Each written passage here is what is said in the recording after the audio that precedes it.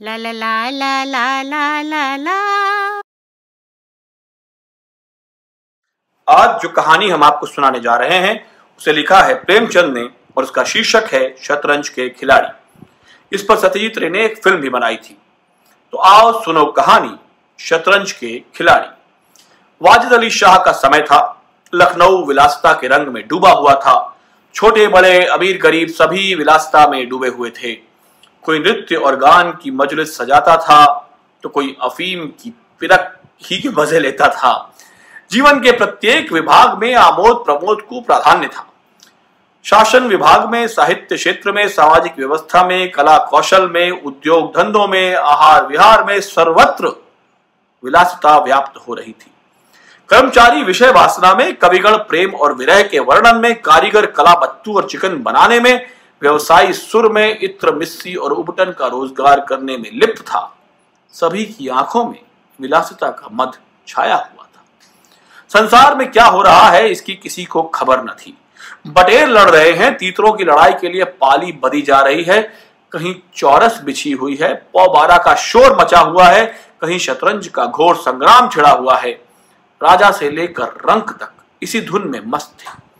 यहां तक कि फकीरों को पैसे मिलते तो वो रोटियां ना लेकर अफीम खाते या मदक पीते।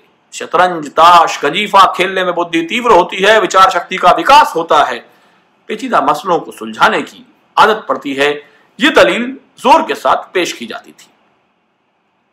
इस संप्रदाय के लोगों से दुनिया अब भी खाली नहीं है।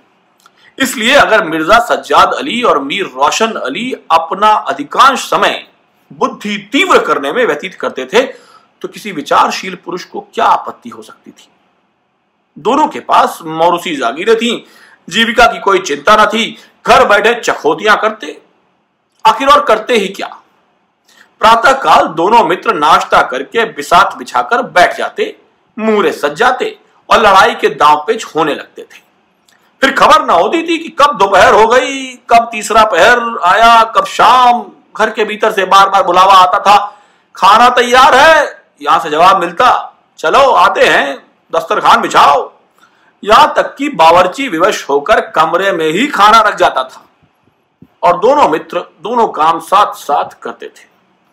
मिर्जा सज्जाद अली के घर में कोई बड़ा बूढ़ा ना था, इसलिए उन्हीं के दीवान खाने में बाजियां होती थी। मगर यह बात ना थी कि मिर्जा के घर के और लोग उसके व्यवहार से खुश हों।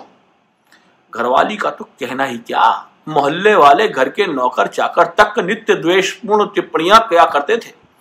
बड़ा मनहूस खेल है जी, घर को तबाह कर देता है, खुदा ना करे किसी को इसकी चाट पड़े। आदमी दीन दुनिया किसी के काम का नहीं रहता, न घर का न घाट का, बुरा रोग है।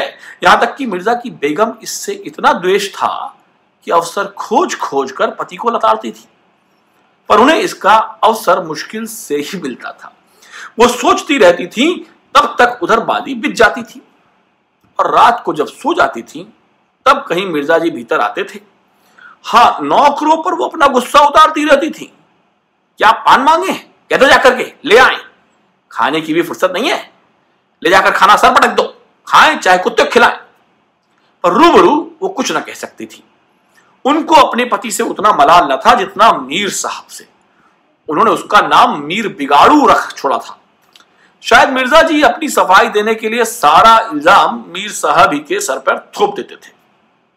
एक दिन बेगम साहिबा के सर में दर्द होने लगा। उन्होंने लौंडी से कहा, जाकर मिर्जा साहब को बुला लो, किसी हकीम के यहां से दवा ले आए, दौड़ जल्दी कर।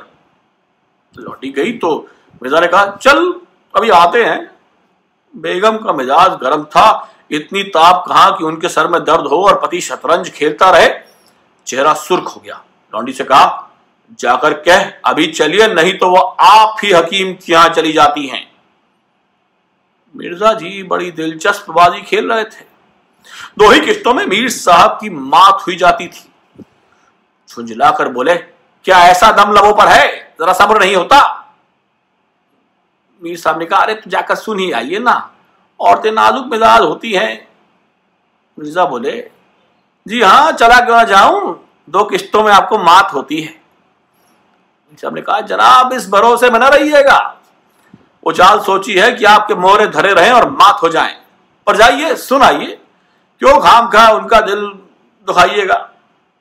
मिर्जा बोले, इसी बात पर मात ही करके जाऊंगा।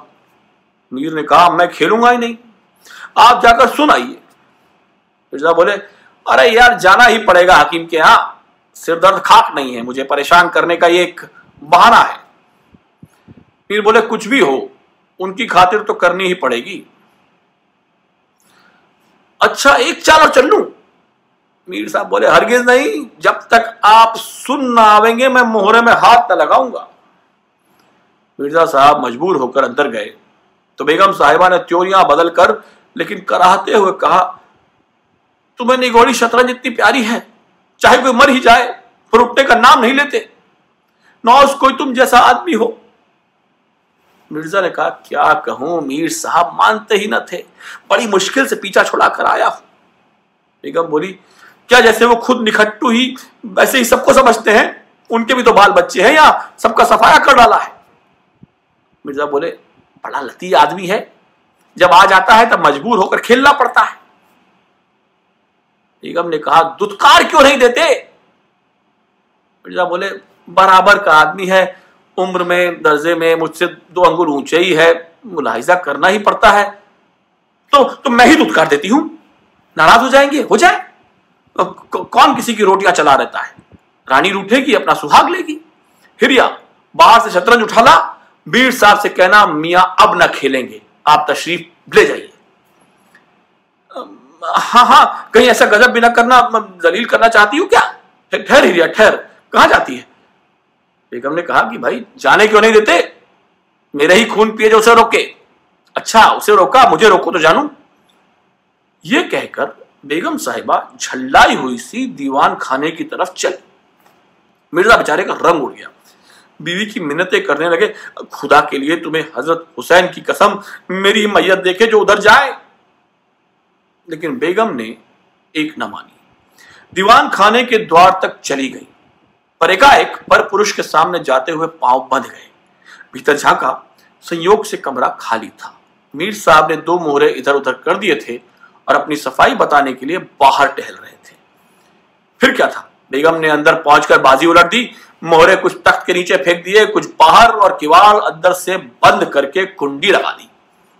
मीर साहब दरवाजे पर तो थे ही, मोहरे बाहर फेंके जाते देखे, चूड़ियों की झलक भी कान में पड़ी। फिर दरवाजा बंद हुआ तो समझ गए कि बेगम बिगड़ गई हैं, चुपचाप घर की राह ली। मिर्जा ने कहा, तुमने गजब कर दिया है। बेगम बोली, अब मीर साहब इधर आए तो खड़े खड़े निकलवा दूंगी। इतनी लौ खुदा से लगाते तो क्या गरीब हो जाते? आप तो शतरंज खेलें और मैं आज चूल्हे चक्की की फिक्र में सर खपाऊं। बोलो, जाते हो हकीम के यहां कि अब भी तामुल है? मिर्जा घर से निकले तो हकीम के घर जाने के बदले मीर साहब के घर पहुंच गए और सारा वृत्तांत कहा। मीर साहब बोले, मैंने तो जब मोहरे बाहर आते देखे तभी ताड़ गया, फौरन भागा। बड़ी गुस्सेवर मालूम होती है, मगर आपने उन्हें सिर पर चढ़ा रखा है, ये मुनासिब नहीं है। उन्हें इनसे क्या मतलब कि आप बाहर क्या करते हैं? घर का इंतजाम करना उनका काम है, दूसरी बातों से उन्हें क्या सरोकार है? खैर ये तो बताइए, अब कहां जवाब होगा? मिर्जा ने ऐसा पूछा। मीर साहब बोले, इसका क्या गम, इतना बड़ा घर पड़ा हुआ है, बस यहीं जमे। मिर्जा बोले, लेकिन बेगम साहिबा को कैसे मनाऊंगा? जब घर पर बैठा रहता था तब तो वो इतना बिगड़ती थी, अब यहां बैठक होगी तो शायद जिंदा ना छोड़े मुझे। मीर साहब बोले, अजी बकने भी दीजिए, 2-4 रोज में आप ही ठीक हो जाएंगी। हाँ आप इतना कीजिए कि आज से जरा तन जाइए। मीर साहब की बेगम किसी अज्ञात कारण से उनका घर से दूर रहना ही उपयुक्त समझती थी, इसलिए वो उनके शतरंज प्रेम की कभी आलोचना ना करती, बल्कि कभी कभी मीर साहब को देर हो जाती तो याद दिला देती। इन कारणों से मीर साहब को भ्रम हो गया था कि मेरी स्त्री अत्यंत विनयशील और गंभीर है। लेकिन जब दीवान खाने में बिसात बिछने लगी और मीर साहब दिन भर घर में रहने लगे तो उन्हें बड़ा कष्ट होने लगा। उनकी स्वाधीनता में बाधा पड़ गई, दिन भर दरवाजे पर झांकने को तरस जाती। उधर नौकरों में कानाफूसी होने लगी। अब तक दिन भर पड़े पड़े मक्खियां मारा करते थे, घर में चाहे कोई आवे चाहे कोई जावे, इनसे तो कुछ मतलब था नहीं। 8 पहर की धौस हो गई, कभी पान लाने का हुक्म होता, कभी मिठाई लाने का। और हुक्का तो किसी प्रेमी के हृदय की भांति नित्य जलता ही रहता था। वे बेगम साहब से जा जाकर कहते, हुजूर मियाँ की शतरंज तो हमारे जी का जंजाल हो गई है। दिन भर दौड़ते दौड़ते पैरों में छाले पड़ गए। ये भी कोई खेल है कि सुबह को बैठे तो फिर शाम को ही कर दी। घड़ी आध घड़ी दिल बहलाव के लिए खेल लेना बहुत है। खैर हमें तो कोई शिकायत नहीं, हुजूर के गुलाम हो, जो हुक्म होगा बजाई लावेंगे, मगर ये खेल मनहूस है। इसका खेलने वाला कभी पनपता नहीं है। घर पर कोई ना कोई आफत जरूर आती है। यहां तक कि एक के पीछे मोहल्ले तबाह हो जाते देखे हमने। सारे मोहल्ले में यही चर्चा होती रहती है। हुजूर का नमक खाते हैं, अपने आका की बुराई सुन सुनकर रंज होता है, मगर क्या करे। इस पर बेगम साहिबा कहती, मैं तो खुद इसको पसंद नहीं करती, पर वो किसी की सुनते ही नहीं, क्या किया जाए। मोहल्ले में भी दो चार पुराने जमाने के लोग थे। वे आपस में भांति भांति के अमंगल की कल्पनाएं करने लगे। अब खैरियत नहीं है। जब हमारे रईसों का ये हाल है तो मुल्क का खुदा ही हाफिज। ये बादशाहत शतरंज के हाथों तबाह होगी। आसार बहुत बुरे हैं। राज्य में हाहाकार मचा हुआ था। प्रजा दिन दहाड़े लूटी जाती थी। कोई फरियाद सुनने वाला न था। देहातों की सारी दौलत लखनऊ में खींची चली आती थी और वो वैश्याओं में, भांडों में और विलासिता के अन्य अंगों की पूर्ति में उड़ जाती थी। अंग्रेजी कंपनी का ऋण दिन दिन बढ़ता जाता था। कमली दिन दिन भीग कर भारी होती जाती थी। देख में सुव्यवस्था न होने के कारण वार्षिक कर भी न वसूल होता था।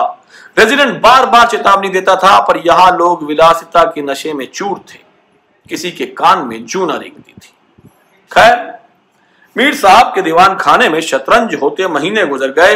नए नए नक्शे हल किए जाते, नए नए बनाए जाते, नित नई व्यूज रचना होती। कभी कभी खेलते खेलते भिड़ंत हो जाती, तू मैं तक की नौबत आ जाती, पर शीघ्र ही दोनों में मेल हो जाता। कभी कभी ऐसा भी होता कि बाजी उठा दी जाती।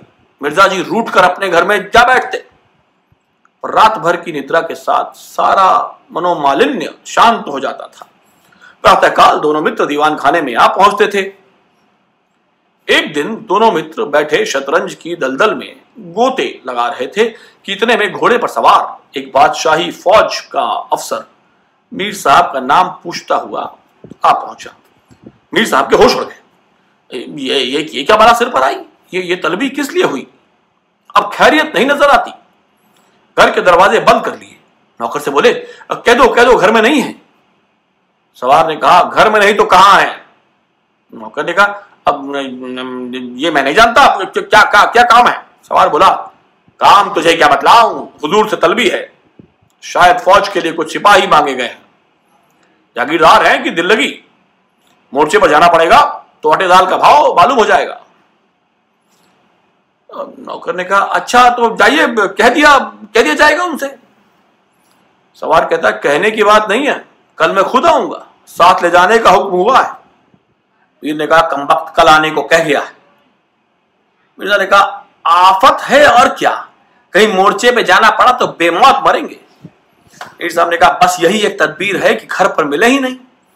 कल से गोमती पर कहीं वीराने में नक्शा जमे, वहां किसे खबर होगी, हजरत आकर लौट जाएंगी। जिनका वल्लाह आपको क्या खूब सूझी, इसके सिवा और कोई तदबीर नहीं। इधर मीर साहब की बेगम उस सवार से कह रही थी, तुमने खूब गधा बताई। उसने जवाब दिया, ऐसे गावदियों को तो चुटकियों पर नचाता हूं। इनकी सारी अकल और हिम्मत तो शतरंजे चर ली, अब भूल कर भी घर न रहेंगे। दूसरे दिन से दोनों मित्र मुंह अंधेरे घर से निकल खड़े होते, बगल में एक छोटी सी दरी दबाए, डब्बे में गिलोरियां भरे, गोमती पार करके एक पुरानी वीरान मस्जिद में चले जाते। इसे शायद नवाब असफुद्दौला ने बनवाया था। रास्ते में तंबाकू, चिलम और मदरियां ले लेते और मस्जिद में पहुंच दरी बिछा हुक्का भर के शतरंज खेलने बैठ जाते थे। फिर उन्हें दीन दुनिया की फिक्र न रहती थी। किस्त, शह आदि दो एक शब्दों के सिवा मुंह से और कोई वाक्य नहीं निकलता था। कोई योगी भी समाधि में इतना एकाग्र न होता। दोपहर को जब भूख मालूम होती तो दोनों मित्र किसी नान बाई की दुकान पर जाकर के खाना खा आते और एक चिलम हुक्का पीकर फिर संग्राम क्षेत्र में डट जाते। कभी कभी तो उन्हें भोजन का भी ख्याल न आता था। इधर देश की राजनीतिक दशा भयंकर हलचल मची हुई थी। लोग बाल बच्चों को ले लेकर देहातों में भाग रहे थे, पर हमारे दोनों खिलाड़ियों को इसकी जरा भी फिक्र न थी। वे घर से आते तो गलियों में होकर, डर था कि कहीं किसी बादशाही मुलाजिम की निगाह न पड़ जाए, नहीं तो बेगार में पकड़े जाएं। हजारों रुपए सालाना की जागीर है, मुफ्त में ही हजम करना चाहते थे। एक दिन दोनों मित्र मस्जिद के खंडहर में बैठे हुए शतरंज खेल रहे थे। मिर्जा की बाजी कुछ कमजोर थी। मीर साहब को किश्त पर किश्त दे रहे थे। इतने में कंपनी के सैनिक आते हुए दिखाई दिए। मीर साहब ने कहा, अंग्रेजी फौज आ रही है, खुदा खैर करे। मिर्जा ने कहा, आने दीजिए, किश्त बचाइए, ये लो किश्त। मीर साहब बोले, तोप खाना भी है, कोई 5000 आदमी होंगे। कैसे जवान हैं, लाल बंदरों से मुंह है, सूरत देखकर खौफ मालूम होता है। मिर्जा बोले, जनाब हीले न कीजिए, ये चकमे किसी और को दीजिएगा, ये किश्त। मीर बोले, आप भी अजीब आदमी हैं, यहां तो शहर पर आफत आई हुई है और आपको किश्त की पड़ी हुई है। कुछ खबर है कि शहर घिर गया तो घर कैसे चलेंगे?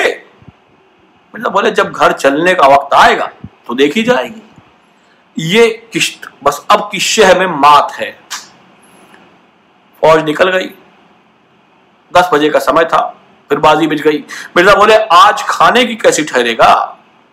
ये बोले, अजी अब तो रोजा है, क्या आपको भूख ज्यादा मालूम होती है? मिर्जा बोले, जी नहीं, शहर में जाने क्या हो रहा है। ये बोले, शहर में कुछ ना हो रहा होगा, लोग खाना वाना खाकर आराम से सो रहे होंगे, हुजूर नवाब साहब ही ऐशगाह में होंगे। दोनों सज्जन फिर जो खेलने बैठे तो 3 बज गए।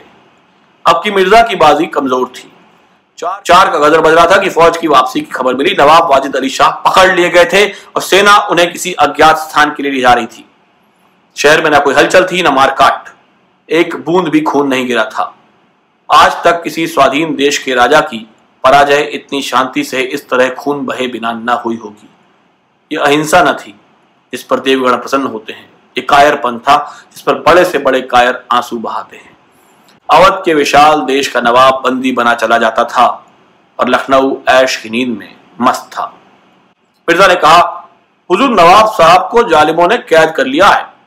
होगा, ये लीजिए शह। मिर्जा ने कहा, जनाब जरा ठहरिए, इस वक्त इधर तबीयत ठीक नहीं लगती।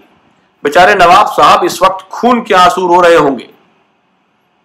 मीर ने कहा, रोया ही चाहे, ये ऐश वहां कहां नसीब होगी, ये किश्त। मिर्जा बोले, किसी के दिन बराबर नहीं जाते, कितनी दर्दनाक हालत है। मैंने कहा, हाँ सो तो है ही, ये लो फिर किश्त। बस अब की किश्त में मात है, बच नहीं सकते। मिर्जा बोले, खुदा की कसम आप बड़े बेदर्द हैं, इतना बड़ा हादसा देखकर भी आपको दुख नहीं होता। हाय गरीब वाजिद अली शाह, पहले अपने बादशाह को तो बचाइए, फिर नवाब का मातम कीजिएगा। ये किश्त और ये मात, लाना हाथ। बादशाह को लिए हुए सेना सामने से निकल गई। उनके जाते ही मिर्जा ने फिर बाजी बिछा दी। हार की चोट बुरी होती है। मीर ने कहा, आइए नवाब के मातम में मरसिया कह डालें। लेकिन मिर्जा की राजभक्ति अपने हार के साथ लुप्त हो चुकी थी। वो हार का बदला चुकाने के लिए अधीर हो गए थे। शाम हो गई। खंडहर में चमगादड़ों ने चीखना शुरू किया। अवाबीलें आकर अपने घोंसलों में चिपटी और दोनों खिलाड़ी डटे हुए थे, मानो दोनों खून के प्यासे सूरमा आपस में लड़ रहे हों। मिर्जा जी 3 बाजियां लगातार हार चुके थे। इस चौथी बाजी का भी रंग अच्छा न था। वो बार बार जीतने का दृढ़ निश्चय कर संभल कर खेलते थे, लेकिन एक न एक चाल ऐसी बेढब आ पड़ती थी जिससे बाजी खराब हो जाती थी। बार बार हार के साथ प्रतिकार की भावना और उग्र होती जाती थी। उधर मीर साहब मारे उमंग के गजले गाते थे, चुटकियां लेते थे, मानो कोई गुप्त धन पा गए हो। मिर्जा सुन सुनकर झुंझलाते और हार की झेप मिटाने के लिए उनकी दाद देते थे। ज्यों ज्यों बाजी कमजोर पड़ती थी, धैर्य हाथ से निकलता जाता था, यहां तक कि वो बात बात पर झुंझलाने लगे। जनाब आप चाल ना बदला कीजिए, ये क्या कि चाल चले और फिर उसे बदल दिया जाए।